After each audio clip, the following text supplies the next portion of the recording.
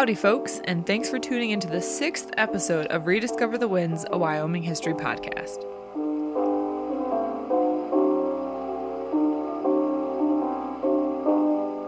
I'm one of your hosts, Kirsten Belisle. And I'm Zach Larson.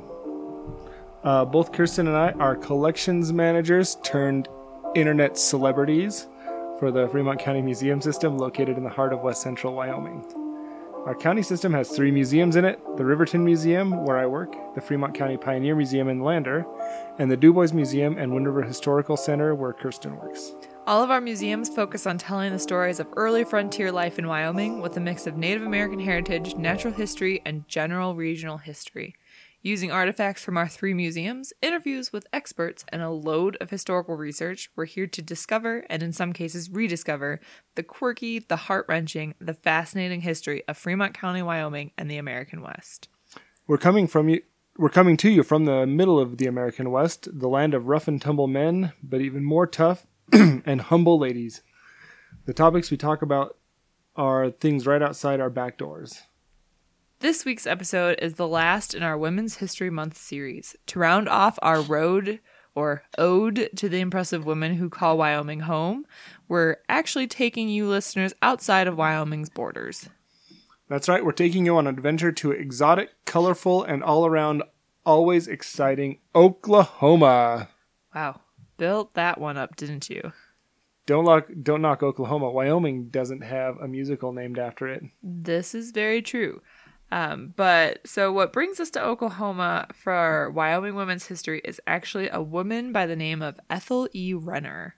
And she is someone who makes Wonder Woman look bad, which is a pretty impressive thing to do. Born in 1880 and raised in a well-to-do family, Ethel Renner, also her maiden name was Petticord, lost her father at a young age, and the resulting financial hardship meant she had to quit school. But that didn't stop her, and by 1900, she became the first woman to sit on the Chicago Board of Trade and partake in and oversee the successful grain trade. That means she was only 20 years old when she did that. Yep, and she would continue to sit on the Chicago Board of Trade for 9 years. Impressive, but last I checked, Chicago was in Illinois, which is neither Oklahoma nor Wyoming. Astute as always, Zach. Yes, Ethel's interest in investments and her entrepreneurial spirit actually brought her to Oklahoma in the late 19-teens, having married her husband Edward Renner in 1916. For those of you who don't know, Oklahoma was in an interesting situation during the early half of the 1900s. From rags to riches and back to rags, the state was mainly agricultural until the 1920s when prosperous oil fields were discovered around the greater Seminole area. This oil boom began in early 1926.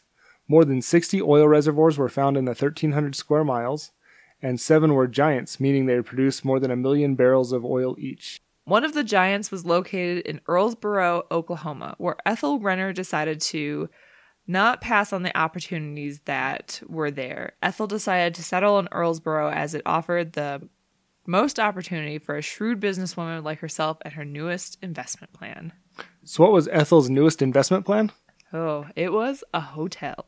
In 1927, Ethel and her mother, Annie Petticord, née Frederickson, built the Renfred Hotel, an establishment that cost $150,000 at the time, which was $2 million in today's money, and records call it a clean, law-abiding hotel in which respectable people could make their home, admired as Oklahoma's fanciest. Sounds ritzy. Oh, yes, it was. Based on the pictures and the records, it was impressive, and it brought Ethel and her family a lot of prosperity, but it also brought them a lot of trouble because Earlsboro, like most boomtowns, had both law-abiding citizens and not so law-abiding citizens. Yeah, and despite it being in the middle of Prohibition and in a state where alcohol was illegal even before national prohibition took effect, Earlsboro had a huge whiskey and gambling ring, and Ethel's hotel was prime realty for potential alcohol sales, gambling, and ladies of the night.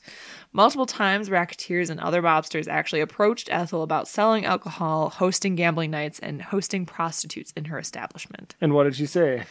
No way, Jose, except Ethel said it with a gun in each hand. Bet the mobsters weren't too fond of that. Not at all. According to a newspaper article from 1930, it became a one-woman war on hundreds of men and other women involved in the vice ring.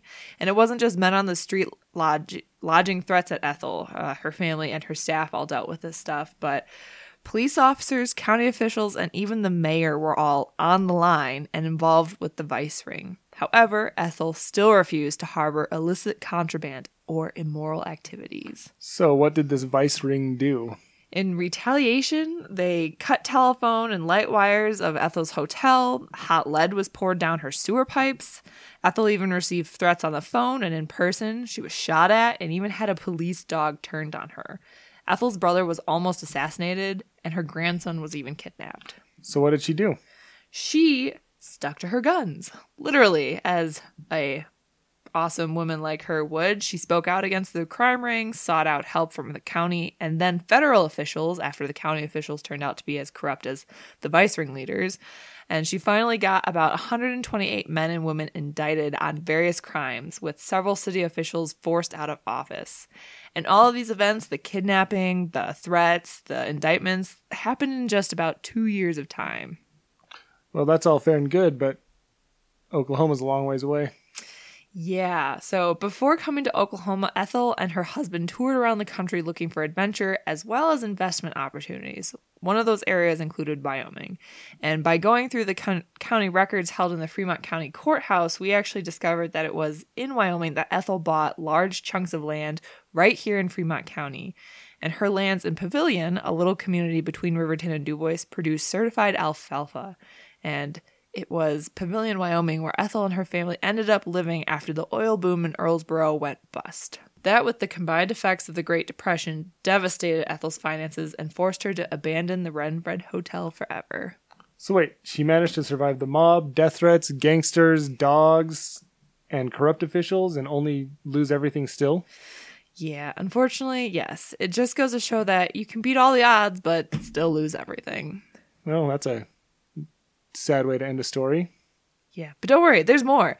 Because while Wyoming could not replace the life and wealth that Ethel and her family lost in Oklahoma, it did offer other benefits. Ethel ended up living just west of DuBois, Wyoming. She officially traded her land in Pavilion for a home in DuBois in 1941. She remarried and hosted the Party of the Century, where Jack H. Anderson, a local man and impressive musician, serenaded her guests on various instruments all night.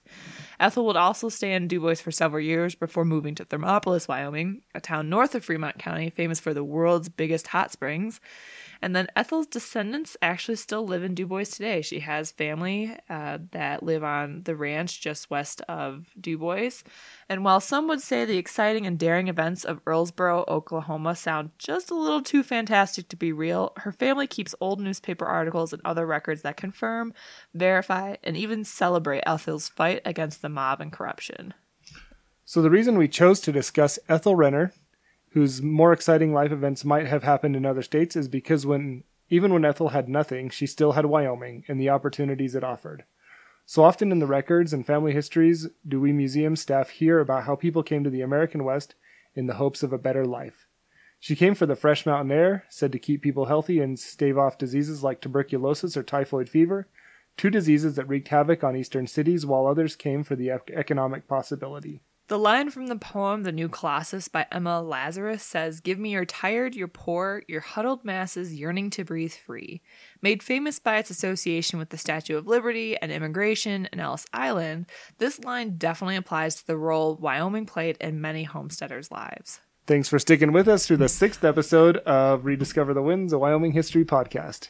So we hope you guys have enjoyed jumping into Wyoming women's history this month. This does conclude our women's history mini-series. If you liked what you heard today, like us on Facebook at Rediscover the Winds, a Wyoming history podcast. We also have a YouTube page, a Stitcher account, an iTunes account. Pretty much, if you have a podcast app, we are on it. So look us up at Rediscover the Winds, and look us up on Facebook, because that's where we post pictures of the people, places, and things we talk about in episodes, and we give you guys sneak peeks into future episodes. Okay, we have several more podcast episodes planned for you guys. If you've already followed us on Facebook, thank you. Your support means the world to us. We do this because we want to share the stories of Wyoming with you, and we hope you guys get the chance to visit our museums or attend some of our museum's upcoming events. The next upcoming event is at the Pioneer Museum, Lander in 1919. On April 11th at 7 p.m., you can join staff of the Pioneer Museum for a program that illustrates what life was like in Lander 100 years ago. In the Riverton Museum on April 13th, we're hosting a children's program where it's part of our hands-on children's exploration series. People will be able to come and decorate wood birdhouses for their feathered friends. Like our previous event, pre-registration is required due to limited materials, and the cost is $4 per child and $5 per adult.